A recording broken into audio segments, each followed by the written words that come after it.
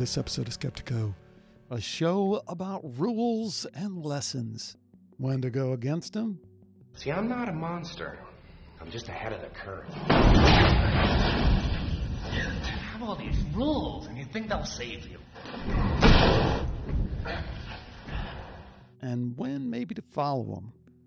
It's almost like these are lessons that we've already got inside of us, and it really synchronized with what I believed even before I had my near-death experience. First clip, of course, was from The Dark Knight, and the second was from today's guest, Vincent Tolman, who joined me to talk about his remarkable near-death experience and what he learned as a result of it. Stick around, you'll see that I pushed Vinny a little bit, but he is more than up for it, and I really appreciate what he's bringing here. Welcome to Skeptico, where we explore controversial science and spirituality. I'm joined today by Vinny Tolman, the author of The Light After Death, which, let me get this, is the stunning true story of Vincent's experience on the other side of death and the 10 principles he was taught while traveling to heaven and what he saw when he arrived. Vinny, welcome. Thanks for joining me. Yeah, thanks so much, Alex. I'm really happy to be here, happy to be a part of this. Great. Well, I am too, because we had this rather extensive email exchange. I kind of, no, it was really great. Very open. And I really appreciate that. I kind of told you initially, I didn't think this was the right fit because I've been doing this for a long time and I don't really do the near-death experience story kind of interviews, because I'm more interested in the science. I'm more interested in the research. I'm more interested in how it overlaps with other things in understanding this extended consciousness. But you're like, I'm down with all that. Yeah, I come from that mindset, and I've always been kind of the skeptic myself. Prior to my experience, I always was. I was a bit skeptical of all these experiences, and of course, I got converted over with my experience. That'll do it, won't it? That'll do it, yeah, for sure. Well, I found myself in this whole thing for the last 15 years, not being as skeptical per se. I didn't come into it being skeptical. I came into it as kind of a scientific kind of perspective. And I guess, I'm going to super put you on the spot right off the beginning, because way back in the day when I used to do these, the first one I think I did was with Dr. Eben Alexander. Remember him, Proof of Heaven? Mm-hmm. Yeah, absolutely. Very, very important book that really broke this thing wide open in 2012. Had him on the show. I mean, you remember what that guy had to go through in terms of, quote unquote, proving what he said was true. Here's the name of my doctor. Here's the name of my caregiver. Here's the name of the person who saw me here. This whole thing.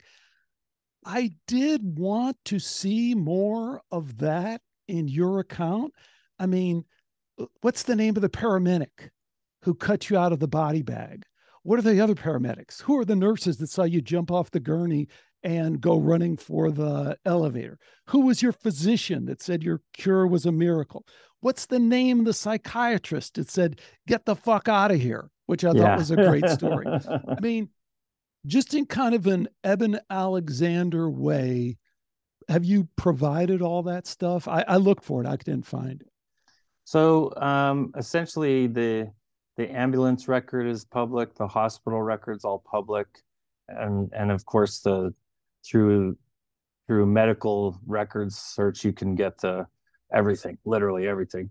But yeah, so when I first started this journey, and I was even sharing the initial experience with people, I used to carry this little folder, and it had the folder had the medical bill, the ambulance bill, and the details on each one, and that was irrefutable. And what I noticed is I showed it for maybe 3 or 4 times, and after that I stopped needing to show it anywhere. Just people kind of accepted it, and I think I'm giving credit to Dr. Raymond Moody for that. He really kind of opened this space up with his experience. And then Eben Alexander's experience really helped substantiate it even further, to have both of these highly respected doctors having their experiences substantiated with their own proving methods, it really helped kind of the industry to realize that, hey, somebody can have a near-death experience. It's not all quackery. Now, I did meet someone once that said they had an out-of-body experience on a drug they tried. I don't necessarily go at one of those experiences the same as I would somebody who has actually died and been resuscitated or almost died or flatlined for a few minutes. To me, those are the ones where we're going to get the kind of the golden nuggets, and the synchronicities where you're seeing the same things coming through all these different experiences. So many times I get on a podcast, I get on an interview, and the follow-up is people reaching out saying, that's just like my experience. I had one too. And to me, that's where the proof is. There's a consistent, almost modality happening to people in their experience. There's consistent things you're seeing on all of these. Now, is it the exact same experience every time? No, not at all. But yet you're seeing these same things come up in all of the experiences. And it's pretty interesting. Very, very interesting. Well, let's take a minute, since we're just kind of free form dialoguing here, and we'll drill into that a little bit further. Like, I think there's two different means of proof. If you look at the history of the near-death experience, like Raymond Moody, like you're saying, back in what, 70s, and 70s, yeah. And actually, what's funny is he really wrote that book because Elizabeth Kubler-Ross she had found all that information by going to hospice. Because when you go to hospice and you see people dying, she had all that stuff. But she was like, I have too much on my plate as it is. And she kind of gifted it all to Moody, and he took it, which is awesome.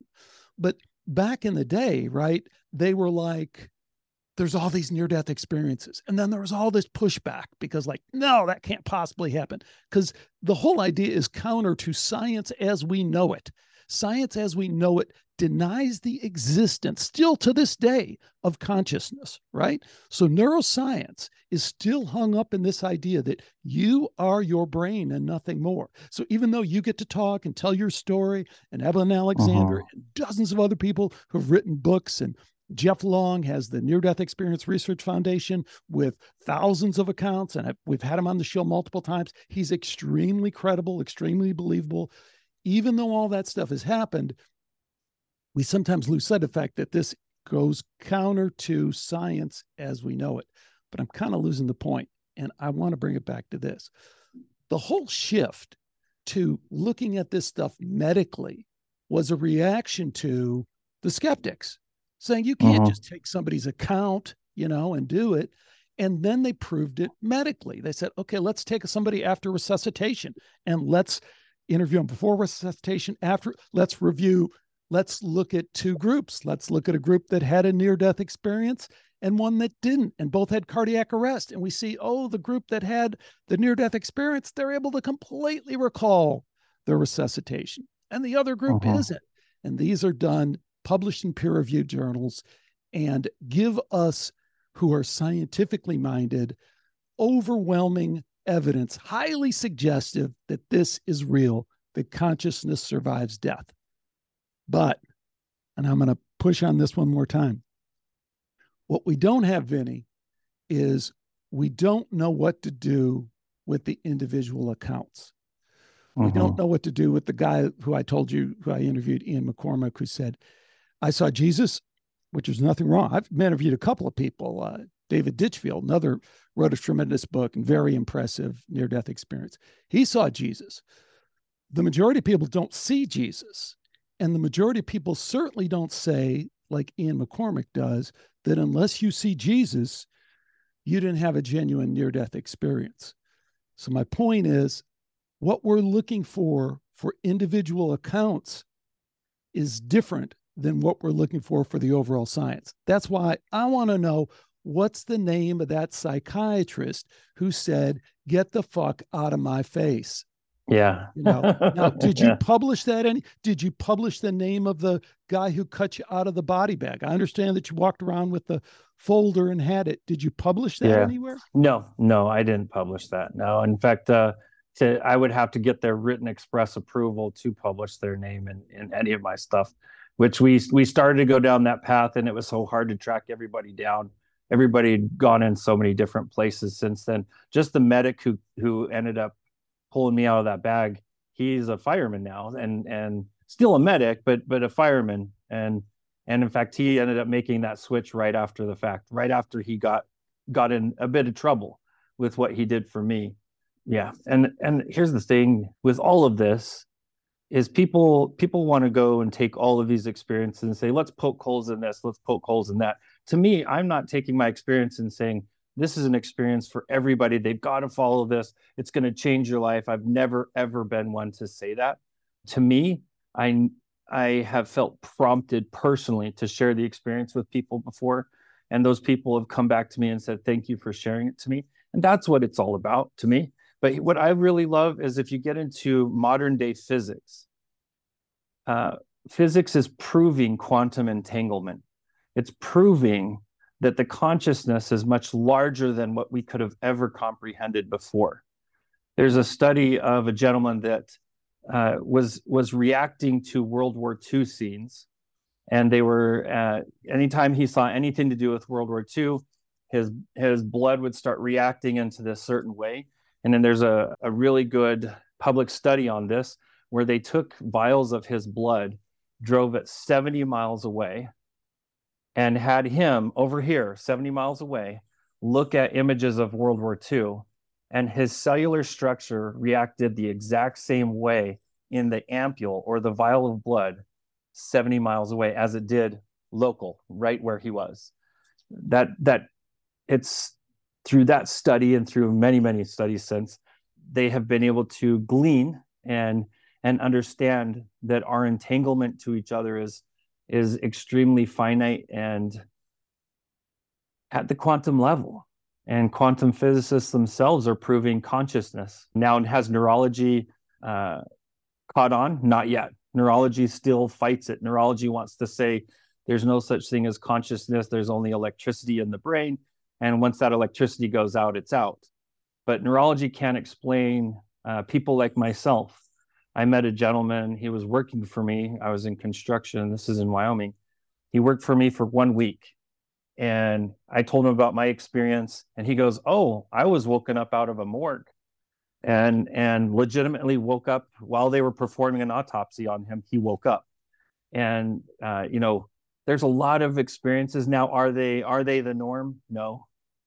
But you do see them substantially everywhere, every culture, every belief system, every religion.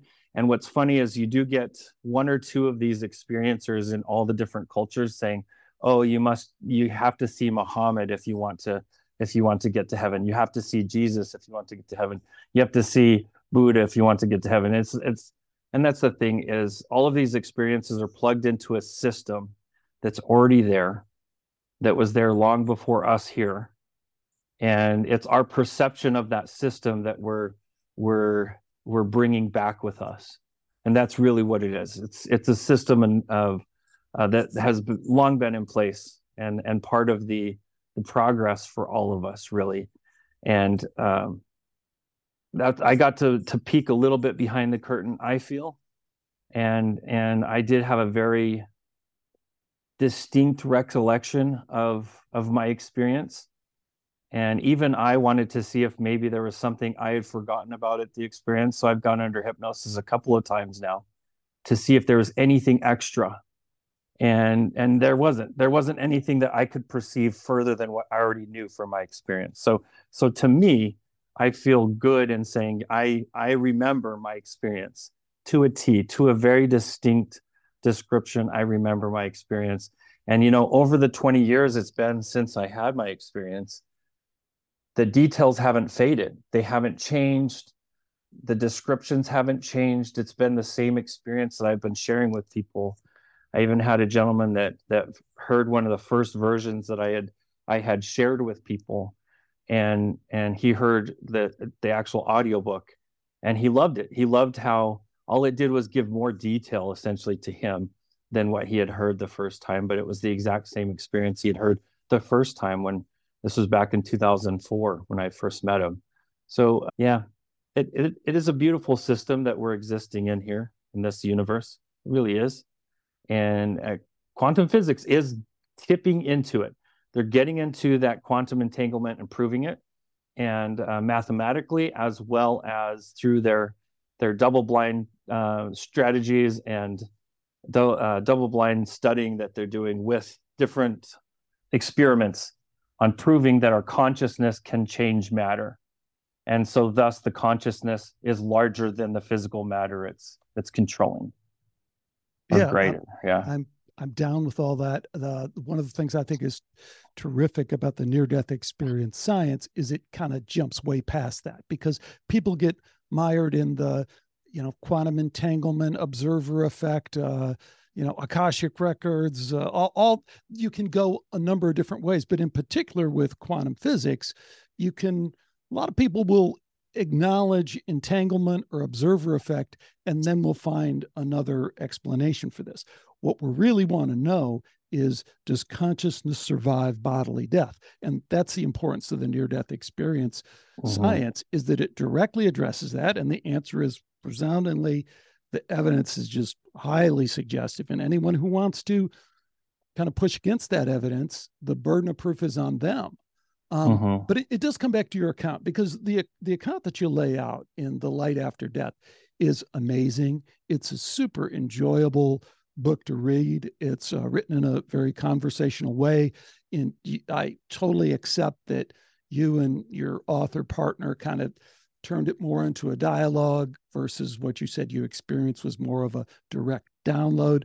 Makes it very readable. It's fun to get through and all that. But I am going to pick on that one point, because this is what I do.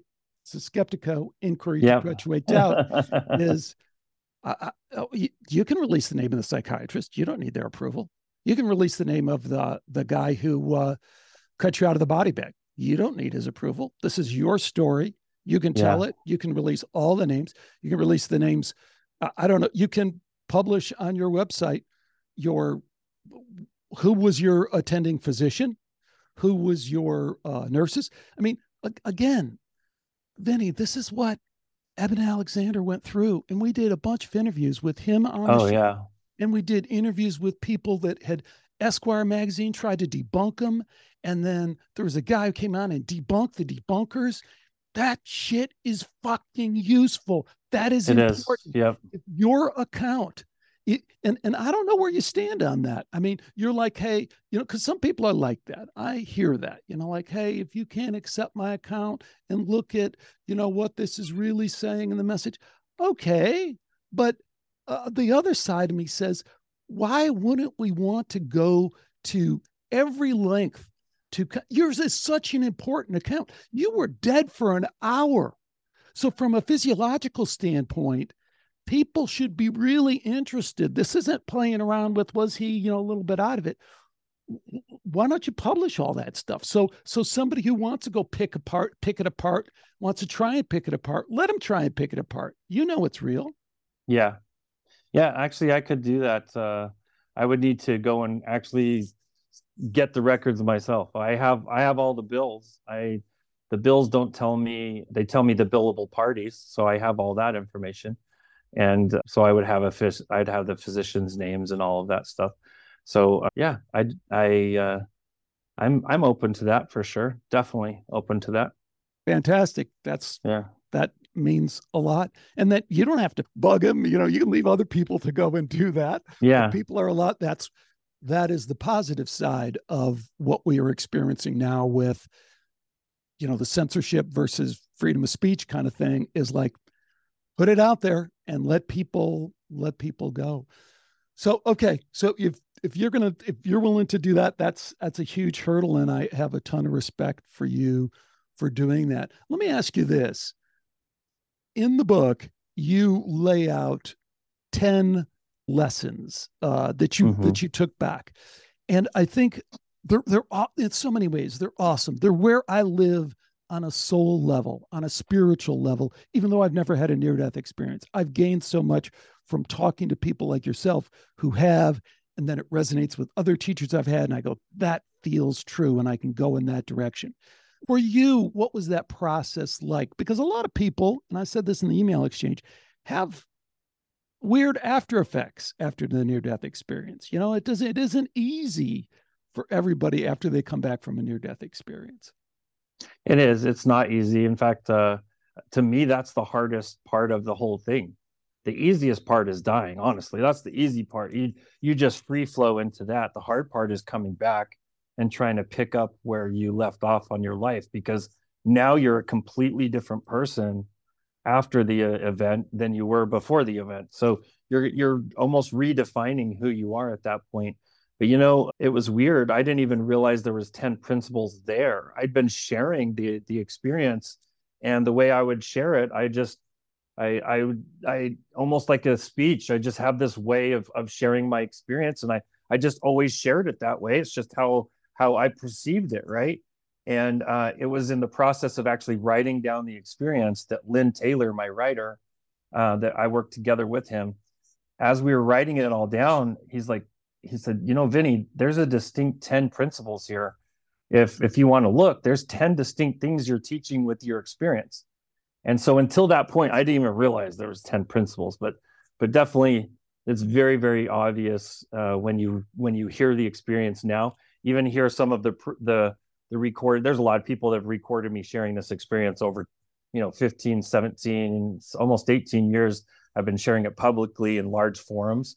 And so there's a lot of early recordings, and you get to these early recordings and it's still giving those same 10 principles, just sometimes two of them squished together. But it's pretty amazing that framework is there from the experience that I had.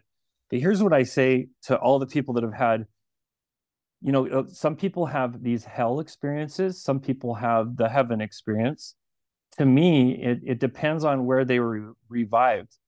Because if I was revived right after I died, I went into this kind of downward spiral where I was feeling and perceiving all the negative influences I'd ever been on other people in my life.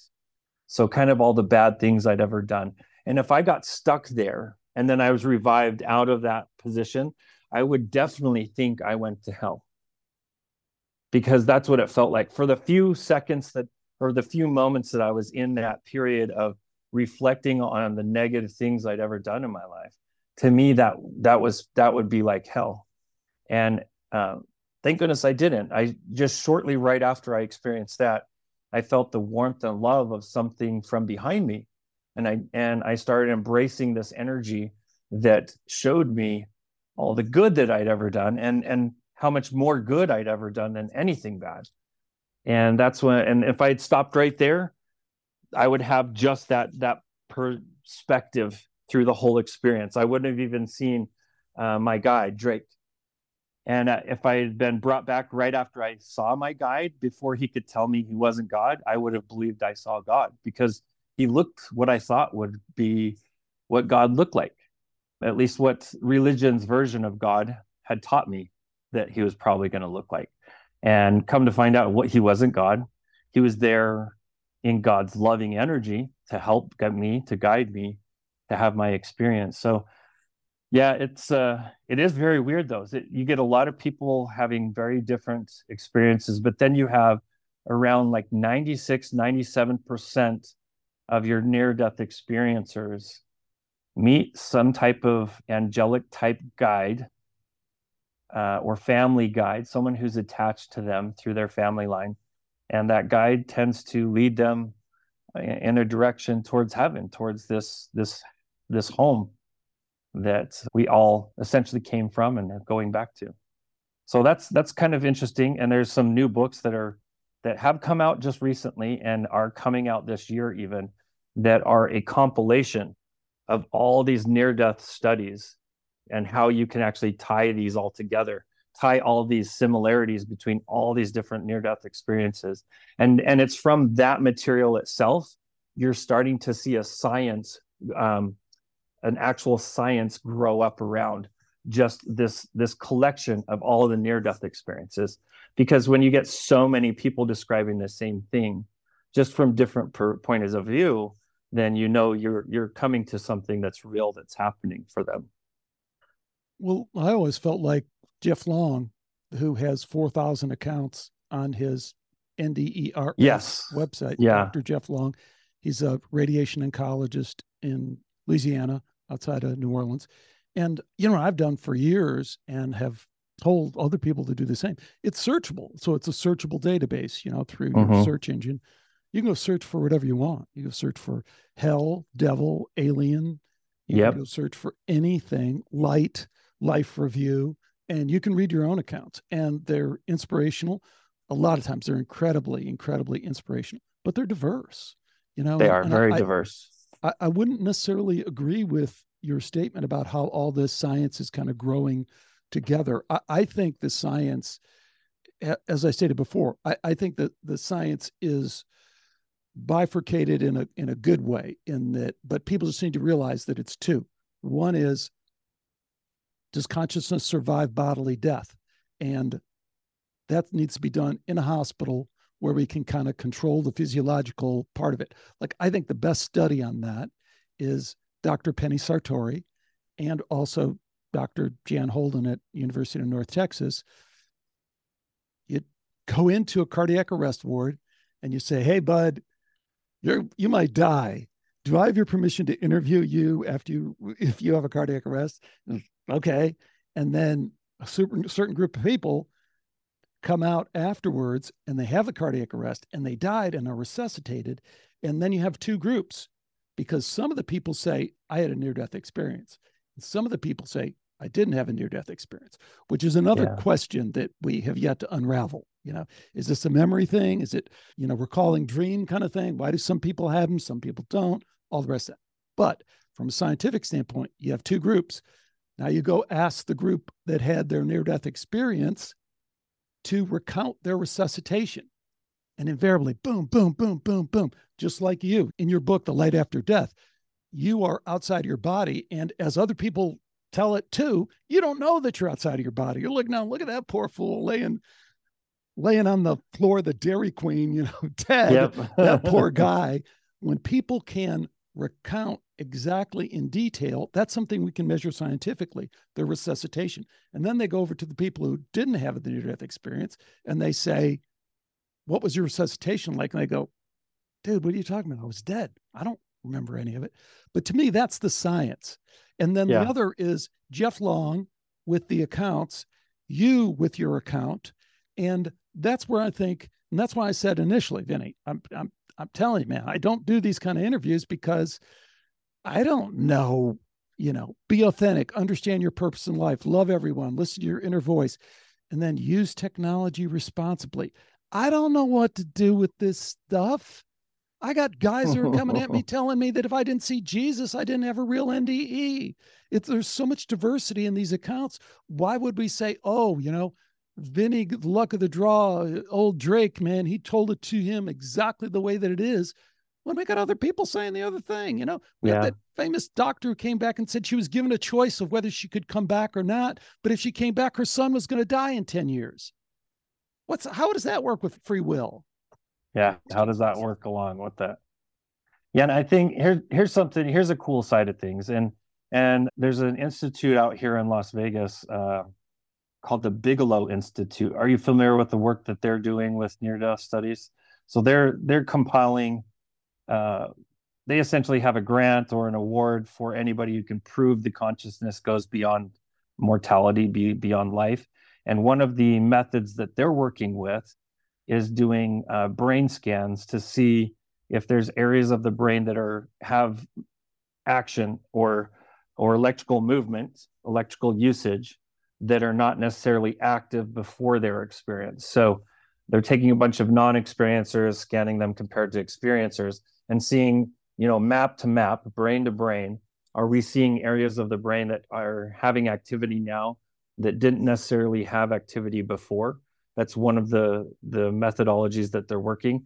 But then there's a few different experiments that they're doing, and I'm interested to see how all that goes, because I know that this is just, science and religion, to me, are two sides of one bridge that eventually we're able to fill in between. And it's through studies like this. It's through understanding the science of the actual experience, what's going on in the neurology when it turns off, because there's got to be chemical processes continuing to happen inside that brain even when the lights are out.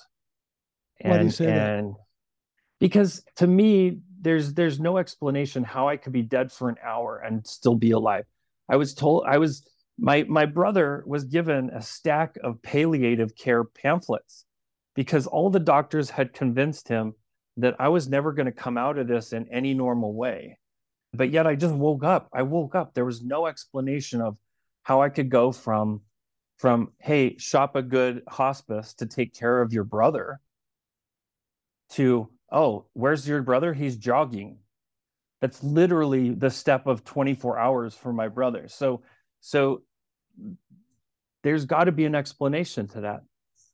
It's just something we don't fully understand, I think. Well, I would definitely agree with that. What I'm resistant to is, see, now I'm going to jump over on the other side.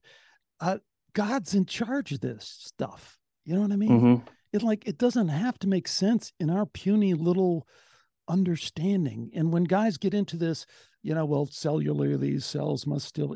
No, all we have from that says that this should not happen. What I guess your primary physician or the neurosurgeon, you're a miracle, man. This should not happen. It defies our understanding.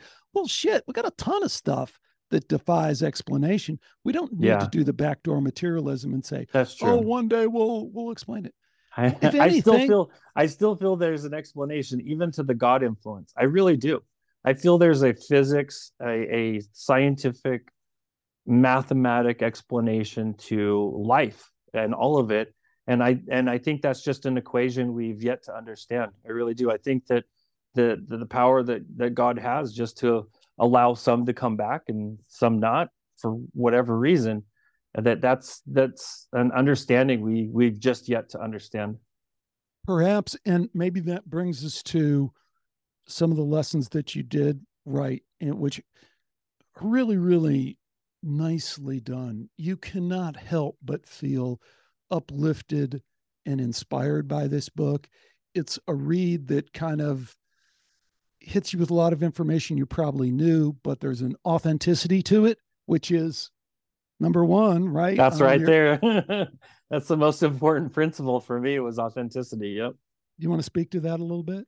Yeah, I think that these are all lessons that are, it's almost like these are lessons that we've already got inside of us. And when they're put in front of us and we read them, I mean, even when I first read the 10 lessons in the book itself as it was published, it really synchronized with what I believed even before I had my near-death experience. And I actually call my experience an after-death experience because I did truly get clinically pronounced dead. And so my ADE, after this and before this, the 10 principles completely made sense, but it was almost as if I wasn't getting the 10 principles correctly through my religions, through my theologies, through my psychologies that of university that I had lived and worked before. But yet here it was put so plainly and so simply. It's almost like someone giving you the instructions on how to operate a machine or a tool that you've been using your whole life, and you didn't realize you were kind of using it a little wrong. And that now that you have the instructions, you're like, oh, I could fix this really easy for me. And because one of the principles in there is exercising the power of creation and avoiding negative influences. One of the fundamental things I learned from that was honoring what I call the hour of power, which is the first 30 minutes as soon as we wake up, the last 30 minutes before we go to bed. And this time, it's a sacred, precious time that what we allow in this time, we end up framing our night and framing our day with these two little windows of time. But yet we tend to just let anything get in there sometimes. But if we're very succinct with what we allow inside our hour of power, we can very much control the energy of how we're feeling about our day, about our life. if we can really put something strong in a good way in our hour of power, we can actually start feeling a lot better about our lives. But if we put something very negative in our hour of power, we're going to be waking up depressed, without energy, feeling like we don't want to get up and deal with our day.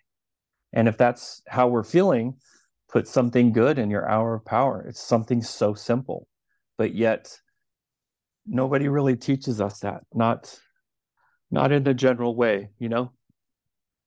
I mean, I think that's cool. I mean, that didn't hit me where I live as much because, man, I've been doing self-development for a long time and have tried a lot of different things and yogic things. Not that it's not great, and the gratitude thing and the journaling first thing in the morning and waking up, and I'm doing ice bath and I'm doing breathing and I'm doing yoga and I'm doing meditation. I'm doing all this stuff. I'm not against it, but some of that advice did come through as not being like useful for you on a very kind of ordinary level. It didn't seem to be extraordinary in the way that it's kind of framed as, this is what the creator God kind of told me, kind of thing. Because I can go listen to Eckhart Tolle and be incredibly inspired by some very simple things he says about, or Mickey Singer is another guy I really admire, The Untethered Soul. I think he speaks about, these things coming more from a yogic standpoint. And again, it's like, we don't need to think, we don't need to do, we don't need, we need to just get in touch with that flow of love and energy that's always there. You are a Christian. You were a Christian before. You're a Christian after. I want you to speak to that, because the book, as I think I was just saying there, where I was really getting is there's a certain Christian sensibility to it. Not bad. I mean, it's not, it's funny that you were a Christian, you are a Christian, and some of these things come across as churchy. Yeah. And that's part of who I am. I mean, I was an avid churchgoer before my experience, and I took a few years away from church in the party life, and then when I worked TV and entertainment and working in movies. But I'll tell you, the big thing for me was after the experience. Oh, I was so about church. It was like I couldn't get enough church some Sundays. Like I wanted to go to different churches all the time, see different churches, see how they worship at different monasteries and different temples and churches. I just really wanted to see God. I wanted to see that God energy that I saw and experienced in heaven. I wanted to see if I could find it in all these different places here. And it's funny, the places I found it the most is in the people around me, in the eyes of the people around me. That's where I've seen that heaven energy, that God energy the most, is in the people, not the places, but the people. And I'm sure it does come across as churchy because I was raised in a very church centered home, or God centered home. But for instance, one of the principles I actually really struggled with at the time was understanding how to have a good relationship with technology, because I had my experience back 2003. In 2003, there wasn't a lot of technology. To me, that was like, okay, so you turn off the satellite TV. I mean, back then some of us were diving into email every day. That was about some of us maybe a MySpace page, but most of that was all PC centered, at home on your PC, not on the cell phones yet. And so I didn't really understand the threat of how technology is a threat now, because I see it now. I see people completely addicted to technology. I see that. I go around and I'll see a family at a restaurant that every single person in that family stares at a phone, including the baby. And nobody's having any interactions. And what's funny is a laughter will start at one end of the table, and then they'll message each other whatever joke or thing that they're laughing about, and they're all laughing one at a time as they see it and open it. And it's like that to me is missing the human experience, is missing the beauty of this life. And that's where I think the that principle of understanding a responsible relationship with technology comes in. And, again, I learned that back in 2003, long before this was any type of threat to me or to humanity. Technology was very in its infant stages, I think, compared to where it is now and where it's going next. It's hard to disagree with that on one hand. And we all get that. Yeah. I don't get it from an NDE perspective because I don't get it from a God perspective. I mean, God is asleep at the switch. This is 2003. Why do we have AI? Why do we have artificial intelligence with robots who are, like doing your trading, shooting drone bombs, probably going to be in the next war? Why do we have genetic engineering? Why do we have transhumanism? Why is it being jammed down our throat? Not to mention the TikTok dopamine as I go through my reel, I mean, like one of the things you say in the book is, hey, it's the timeline, forget the timeline, the past, the present, the future, it's all one. Well, then I don't get the advice. This is back to the commandments chiseled on the stone. That has never worked out. What does it mean? I think and it goes back to my experience itself. I've never ever professed that this experience was for anybody but for me, really. And it's just, I've had a lot of people say they've wanted to hear it. They've wanted me to share it with their friends, share it with their church group, share it with their group of people, whatever group this is. And so that's why I published it. I don't profess that it's an answer to anybody's problems, but what I do profess it to be is something that really helped me, to have that experience and to have it the way that it did happen for me. And I think that those 10 principles aren't necessarily 10 principles for the world. Those were the 10 principles for me, because that's what I needed to hear. And not only did I need to hear it, I needed to get some of those principles really deeply planted in me, who I am, so that later, as technology developed and as it becomes a true psychological threat, where every single day, the more you allow yourself to pour your consciousness into technology, the sadder you feel, the less happiness you feel, because you are so addicted to those dopamine hits. And you'd rather have the little tiny hit of dopamine than the good injection of serotonin of going on a walk or going on a run or being, moving your body. And I think that's why those 10 principles really connect for me. I don't profess it's for anybody else. I appreciate that they do speak to other people, but to me, all it was about was sharing my experience and how it had an impact on me. The biggest aha for me, though, was these certain things that would come through spirit that were undeniable to the skeptic inside of me. I mean, just like with that psychotherapist where I bring through some personal information about him and his childhood that was irrefutable, that he had even forgotten had happened to him. Tell that story. So I really think that I'm crazy at this time. I had my experience, and I had a neurologist who was telling me that it was my imagination making things up. And so I really did. I'm sitting there. I have a very strong sense of science in my brain. I always have. And so I'm sitting there thinking, wow, this is dangerous to have this guy who thinks he perceives spirit. He thinks he hears spirit everywhere he goes. And yet that guy is me. Just to clarify, in case it wasn't clear, you have this incredible near-death experience, like you said, after you're dead. I mean, you were completely dead, cold, rigor mortis is setting in, literally in a locked bathroom of a Dairy Queen because you drank some supplement and you took the wrong dose accidentally, understandable. But anyways, now you recover, and your recovery is unbelievable because no one can get over it. It's instantaneous. You come out and, like you said, you're ready to jog and do this stuff. And the first doc comes in and says, yeah, you know what it is? I can tell you, Vinny, all those things you're telling me, oxygen deprivation to the brain, and then you go, now you're hearing stuff and you're like, man, I don't know what's going on. hearing stuff, I better go see a real psychiatrist because psychiatrists can give me meds, and maybe that's what I need is meds to stop hallucinating and having these delusions. And you go see the psychiatrist, right? Well, actually, I saw a psychologist and he referred me to the psychiatrist. So he's like, you know what, you're beyond my skill level and my capability. You need to go see this guy. So I went to his friend, who is the real good, professional. And as I'm seeing him, I have a spirit guide, and he's sitting there telling me, don't you take these medicines he's going to try to give you.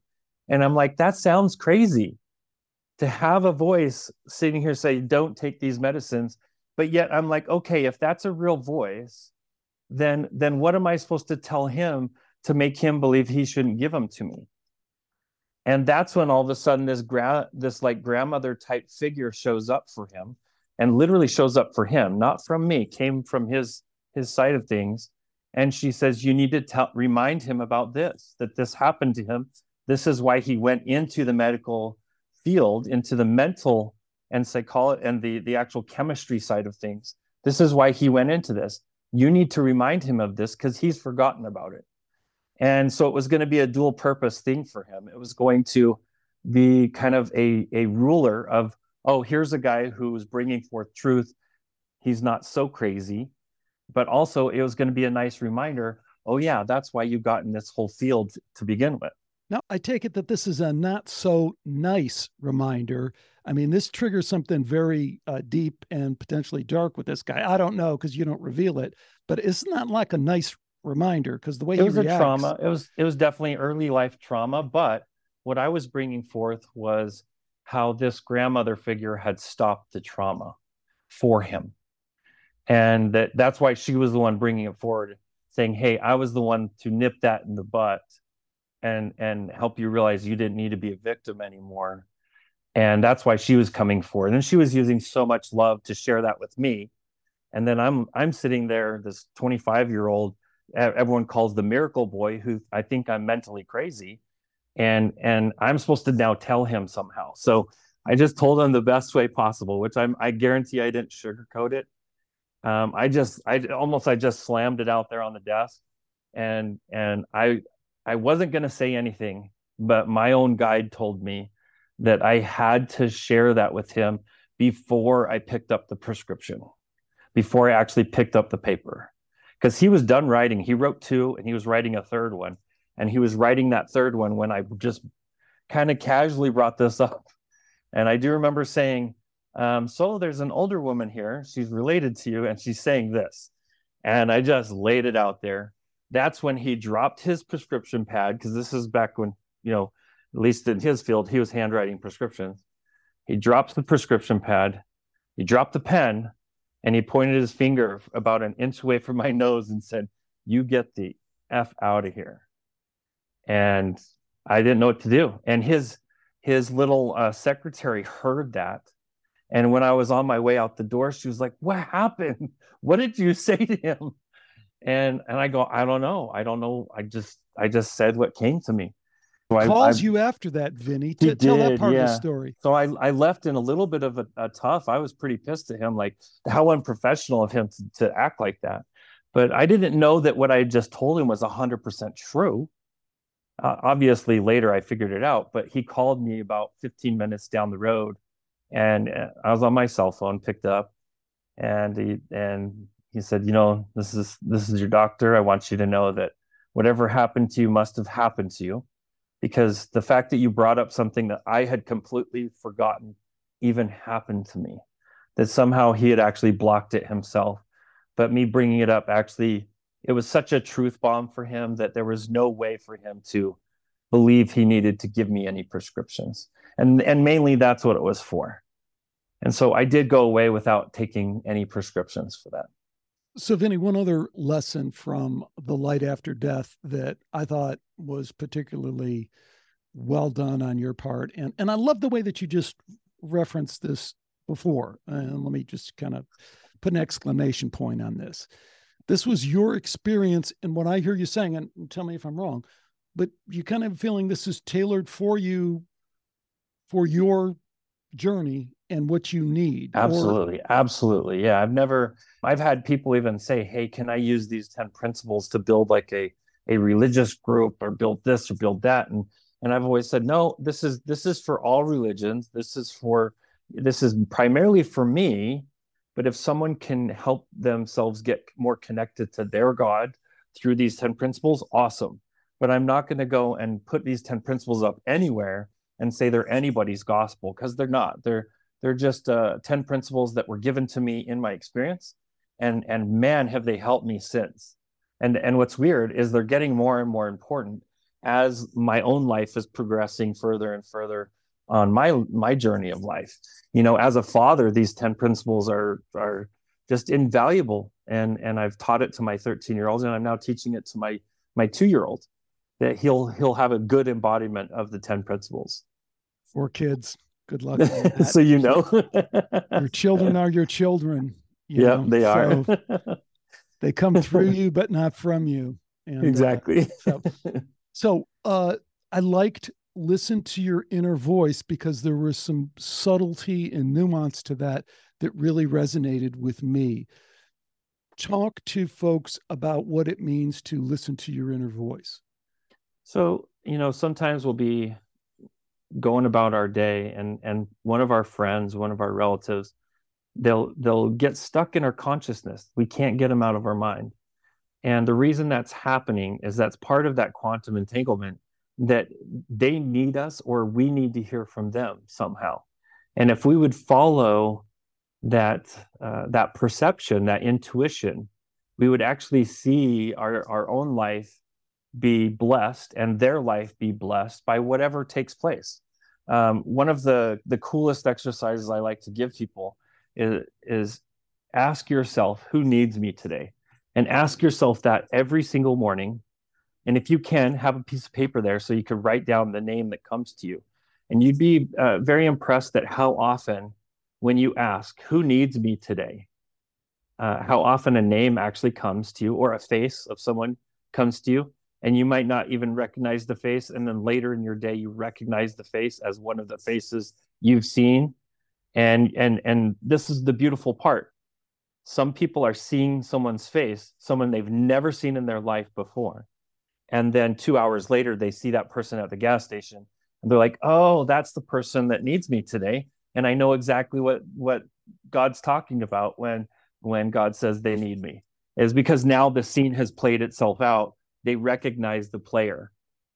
And it's a beautiful thing. It's a beautiful, beautiful thing. You can watch your life come alive with this single exercise.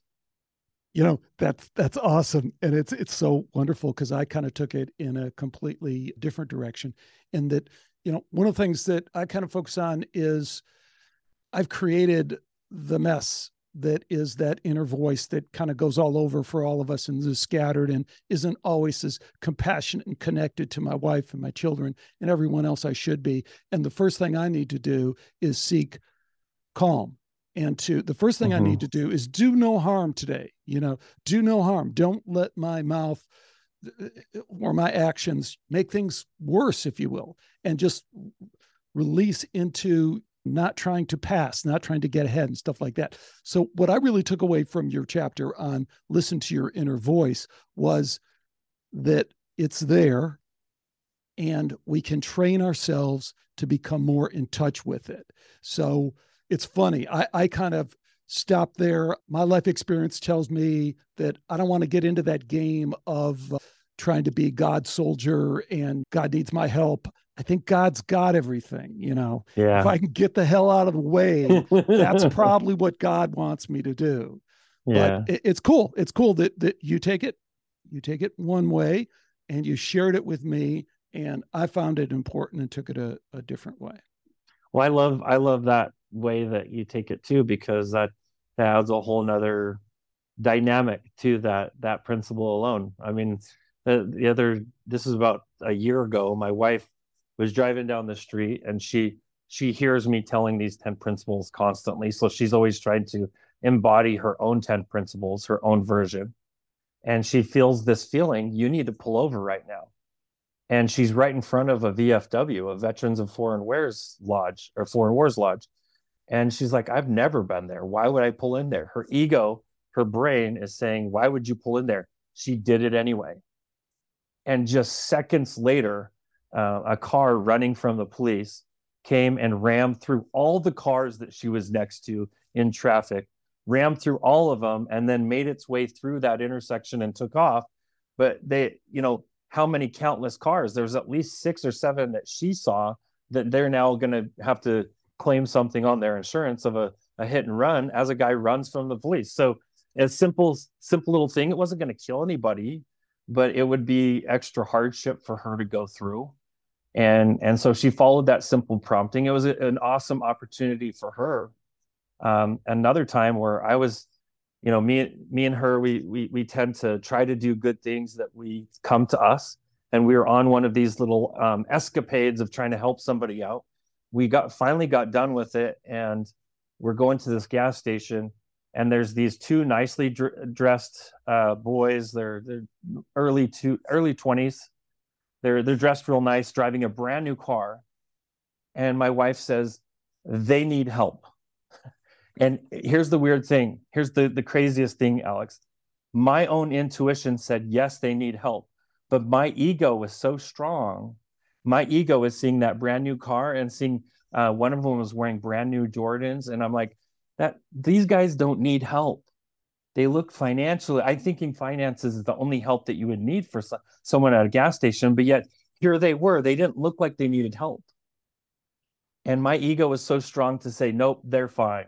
I went in, I paid for my gas. I was leaving the gas station. And my wife says to me, don't you dare not honor the principles you've been teaching me. And I'm like, I had to be authentic. And I'd say, you know what, you're right. I'm not honoring that, because I am feeling something there, but I'm disregarding it. So I reversed out of the exit, reversed all the way back to where their car and where they were standing. And I go, I rolled down the window and I go, this is going to sound weird, guys, but my wife thinks you guys need help. I laid her right under the bus. and one of them said, oh, thank God. We've been praying for some help. And what it was is they had this special ATM card that once they went to go get groceries, they now couldn't use it for 24 hours. And they had both used their own ATM card. Now they had no cash for gas. And so they only needed, $20-$30 worth of gas. Gas was a lot cheaper back then. And so we were able to fill them up for about $30 worth of gas and move them on their way. But they had called somebody. This was up in the Reno Sparks area. They'd called somebody in Elko, which is 4 hours away. And someone was coming from 4 hours away to help them. And they didn't need that. They had somebody right there that was listening to their intuition. And so I've learned from many, many times like this, that follow that intuition. I'm only out of pocket $30 to help these guys, but man, I amplified for days. I was just so on top of life for days, and I felt like I was honoring my wife too, because I did what she asked me to do, and I also learned that a lot of times when I'm not listening to my intuition, she's going to listen to it better, and when she's not listening, I listen to it better. And so even as a couple, we help each other through these experiences. And we can be there for people when they need us. It's a cool thing. I love it. I really, really love it. It helps you live at a completely different experience than most people are experiencing in their daily lives in a beautiful way. And so if we can get that intuition going and follow it, it gets stronger and stronger and stronger the more we follow it. That's awesome. Absolutely awesome and inspiring. That's not me. I know it's not everybody. It's not me in the sense that, and I want to get this out there, because I'm open, like one of my spiritual practices every day is before I go in the ice bath, I knock, let me in, let me in, God, to what you need to teach me today, what I need to be aware of today. Mm-hmm. But if it doesn't come, I'm okay with that.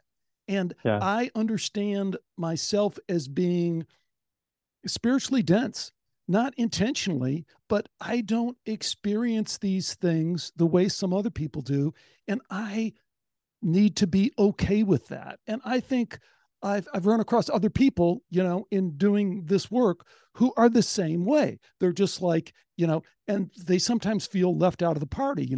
Why isn't this happening to me? Well, because it's not supposed to happen to you. Yeah. What you're Yeah. supposed to do, because that's what I think is if I was going to kind of take what you're saying, the beauty of it is these are Vinny's lessons. Vinny Exactly. chose this Yep. life to develop along his spiritual path. Alex chose his life to develop along his spiritual path. Again, back to listen to the inner voice says, okay, I get it. I'm on a path. I'm on a journey. Tell me what's next. But if it doesn't come through as pull over at the VFW, and also, that's okay. Exactly. I think that for you too, a lot of your intuition is getting guests, how to get them, when to get them, where to get them onto your show, and which ones not to have. And that's where your intuition is really. And yours has probably told you like 3 times, why the hell do you have this crazy guy Vinny on my show now? Just kidding. No, I mean, I don't process it quite that way. But what I do lean into more is that I need to do this just the way that I did it. And I need to, at the beginning, say, I don't need to believe your story. And you need to hear that somebody doesn't need to hear this churchy crap and just kind of roll over and do it. Somebody needs to be able to come at it in a different perspective, and your message still needs to be able to penetrate that. And yes, you're saying it can, and you're saying you're willing to do that, and you're willing to listen to somebody who's saying, I want to, but come a little bit this way. And I think it's awesome that at least at this point in this interview, you're authentic. You're like, oh, you want me to step a little bit in that direction? I can do that. But let's go on to the purpose. Another point from the 10 lessons from The Light After Death.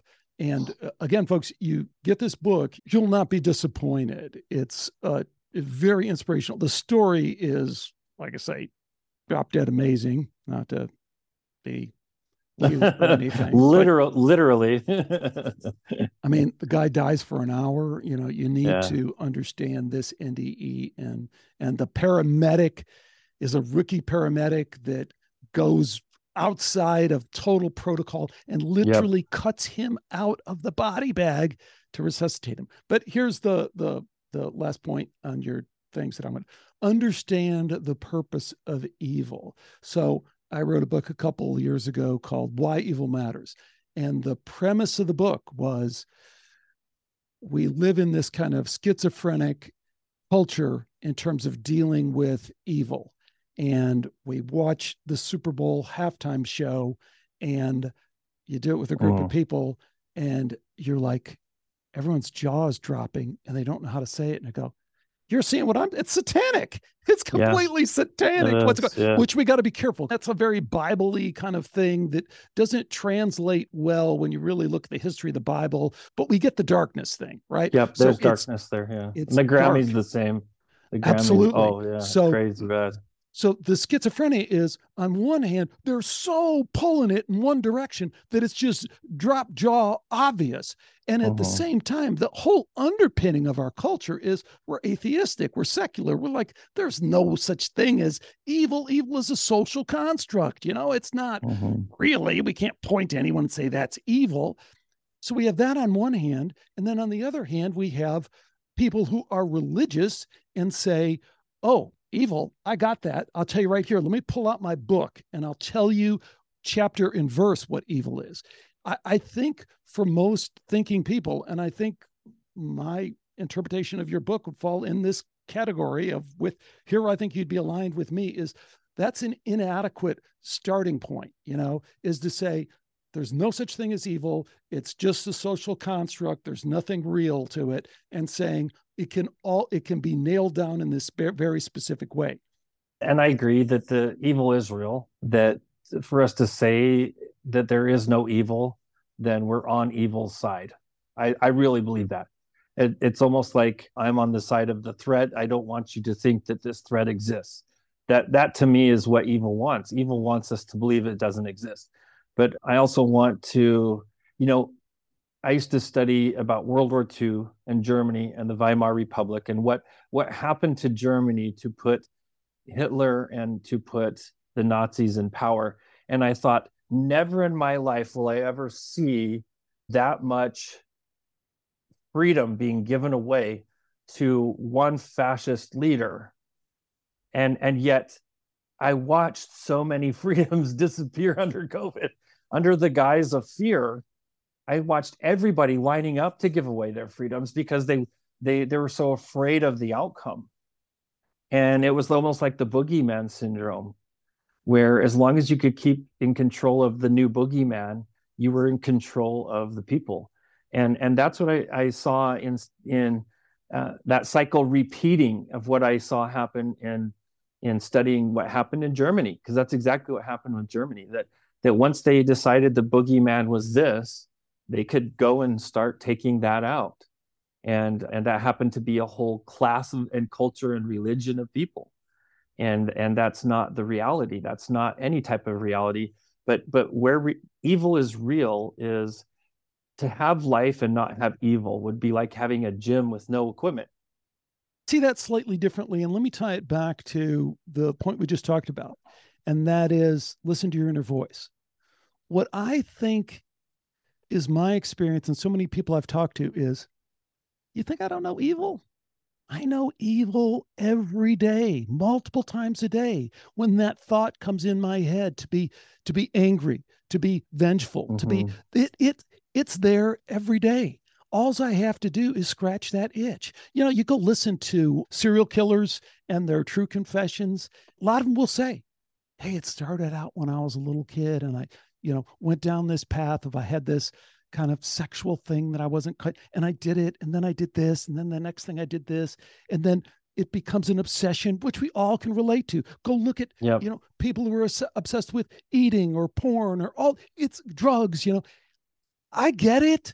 You don't think we get it? We all get it. That's why you're meditating. That's why you're doing all this other stuff. I think it's so common that we lose sight of it. And that feeling of needing control, wanting, like you're just saying, wanting control from that crazy voice. I totally think that is the road to the whole thing. What do you think about that? I think that definitely that where all of us, every single one of us are a yin and yang in ourselves, that we have the propensity for good and bad. Every single one of us do, for evil and for good. I'm going to call it evil and love. To me, those are the two opposite forces, love force and evil or fear force. That's what causes us typically to lash out and do evil things. Is it some type of fear, some type of reaction? It's definitely not a love thing. But sometimes what will happen is people will get addicted to the adrenaline they feel when they're in that fearful state. And that's what causes them to take these crazy steps of becoming serial killers. But, the hard part for us to understand is we are living in a microcosm of existence in our world. And in the macrocosm of life, stepping back and realizing that our entire existence here is very finite and very, very minuscule compared to our real existence of eternity.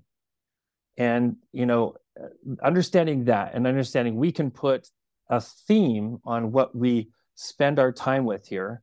We can choose that theme of love or fear. It's totally up to us. And we can do good and bad out of both energies. But you can only get so much good out of the fear energy. Then it ends up lapsing into a very bad, dark energy. And the love energy, you can do a lot of good. And as long as you stay love-centered, you can continue to do a lot of good and bring forth a lot of energy in a good way. Now, the whole thing is, why are we here? Is we're here so that we can learn how to choose between the two. But to have the two choices, you have to have the evil. You have to. It has to be the option. But to take evil off the table and to only have good options is, again, like walking into a gym where there's no equipment, there's no resistance, there's nothing exercising that agency muscle, that ability to make the choice. And that's what this is. We're here at Earth School. I call it Earth School. We're here at Earth School so we can learn how to make choices, make decisions, and choose between the love and the fear. And the more we choose the love, the easier it is to love. The more we choose the fear, the easier it is for us to hate, to ostracize, push away, and damage others. So it's important for us. It's important for us to choose what we feel is our best path, and that's what we're here to do. It is sad when some people, and this is no judgment, but some people, they will continue down that fear path and never leave. They love the power of fear. They really do. And whether it's an outward power or inward power, doesn't matter. They really love that power. And I think those are the real evil people, because they go out in public and they live this, normal looking life, but yet behind drawn curtains and behind closed doors, they're a very different person. But I think in the authentic moment of today, we're starting to see these dark people come out from their closets, come out from their dark rooms, come out from their drawn curtains, and be their evil self in front of everyone. And we're in a more authentic nature. Now, maybe it might be an artistic nature. It's still authentic. It is, for them to show that.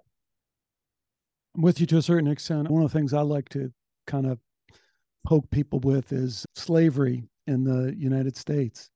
Frederick Douglass tells a story about being in slavery and all those good church people coming back on Sunday and sitting down while the slaves come in, serve them, and then taking that woman out in the back and doing what they do, all that stuff. And it's like, that's not satanic? Slavery for hundreds of years, or on our recent Abu Ghraib, are those images chiseled in your brain? How many babies did we kill in Iraq, in Afghanistan? Really? This is what we're going to focus on, is our little gripe with Hollywood or whatever? Not that it's a little gripe. I just think it's at a whole different level. And when we kind of want to chunk it down and say, this is it, or this is happening now, it's like, I think as our culture, specifically the American West culture itself, the westernized culture, on the surface, we've been doing quote unquote good things, but we've also been getting in good wars. There's no such thing. There's no such thing as a good war. That's a dark check. That's an evil check being cashed out the front door to go to war over objects, over oil, over whatever. And we're going to call it freedom, defending freedom somehow. It's like, no, that's not the case. Yeah, but you know what? Those commies, I mean, that's why I use the Mao Zedong example, because a lot of leftist people, they want to forget about that. That commie atheist stuff, that does not work on so many levels. No, in fact, you have fascism, you have socialism. Both, to me, either one is evil, because you've got mankind choosing who eats and who survives. And that's where you have problems. Because we're susceptible to fear. All of us are. If you study, Stalin, what he did, he essentially didn't like an entire part of his own country, and decided, I'm going to not even allow these potato farmers to eat their own potatoes. They starved with bags of potatoes in their own possession, but it was illegal for them to eat one. And they knew that not only would they be killed, but their entire family would be killed if they were caught eating one potato. So whole entire segment of the Russian population died while holding food, but was not allowed to cook it or eat it. Is it okay to do whatever we have to stop that? It's tricky. Is it okay to do Project Paperclip? Really? So it's okay to bring Werner von Braun over here, to the United States. Werner von Braun, who, by the way, hung the Jewish workers who didn't work fast enough in front of the factory. He was a Nazi's Nazi, friend with Hitler, early on in the game. So it's okay. Hey, we have to fight the bad guys. I don't see how we sort that out on any kind of logical level. Those are God problems. That's why I say, I'm always leery of the God is on our side. God wants us, to fight just this one time. God needs our help just this once. Just needs a little push. And you look even back to the Holy Inquisition, when supposedly that was God's army taking out all the heretics and the witches and all sorts of non-believers, because they were saying the earth was round. Oh, heaven forbid. So there's a lot of time where people are misinterpreting God, really misinterpreting God. Because I fully don't believe that God would be out there wanting us in wars. The God that I experienced on the other side is not a God of war. It's not. The only God of war is fear, 100%. And if we keep ourselves in a state of fear, we'll always be at war. We'll always be at war. I don't know. I do believe that we have to stop wrongdoing when we know it's going on. Absolutely. We have to do our best. But to me, there's also stuff that is handled beyond this life. A lot of things that are handled beyond this life. And that's where the justice comes in with God. Because to start creating justice here, you're removing people's agency. And that's the whole reason we're here. We're here to have the agencies to grow, to learn how to use it. Because when we're near God, we are in such synchronicity with each other as far as anything God wants, we want. Because that's so much that love that is there between us. That anything God wants, we want. We love God so much. And we, even to come here, we have to forget that love because it's so strong that if we could remember how much we love each other, we would start doing everything we're supposed to do without any agency. We'd just do it because we love God so much. We love our Creator so much. So that's the whole reason we're here. Earth School is to forget how much we love our Father, love our Creator, come here, make decisions, learn how to make decisions, and go back. At least that's one man's perspective, my perspective. I got you. This stuff has been hashed around for hundreds of years. Oh yeah, by a lot of thousands folks. of years. Yeah. So Vinny, if people visit thelightafterdeath.com or livinggodslight.com, what are they going to find and what should they do over there? So if they go to thelightafterdeath.com, they'll see the book. They can actually purchase it there. They can also purchase it Amazon Audible. But the Light After Death is just the book, a movement that I've started with my author buddy, who we've written this together, is we've started a nonprofit called Living God's Light. And what it is, it's an organization to help people of all faiths. It is mostly Christian, but it is all faiths, to help them better embody the 10 principles that I learned and help them start building their own inner intuition and get it to be stronger if they want it stronger, and how to get it stronger so that they can build a stronger relationship with their Creator, no matter what name they're giving that Creator. Well, it's been absolutely terrific having you on the show, and really appreciate it. You're bringing the light, man. We can feel it all the way over here in California. I appreciate it that you can feel it through the People's Republic over there, just of California. Right on. I love all of my California family. I love my United States family. And thanks for having me on, Alex. I really appreciate you, man. And thanks for coming and being open to just chat. A lot of people, some people are open, but some people aren't. I love that we got to have this chat today. It's cool. Cool. Next time we'll talk about ET. Okay, that would be fun. See you, man. All right. Thanks, Alex. Bye. Thanks again to Vincent Tolman for joining me today on Skeptico. I'd like to tee up this question, and I'd like to ask you to come and talk to me about it. Come over to the Skeptical Forum, write me an email, connect. I don't know why more people don't do that. I would love that opportunity to connect with all the people I listen to when I listen to podcasts. But I don't know, whatever, there's a barrier there that a lot of people don't want to step past. So that's fine too.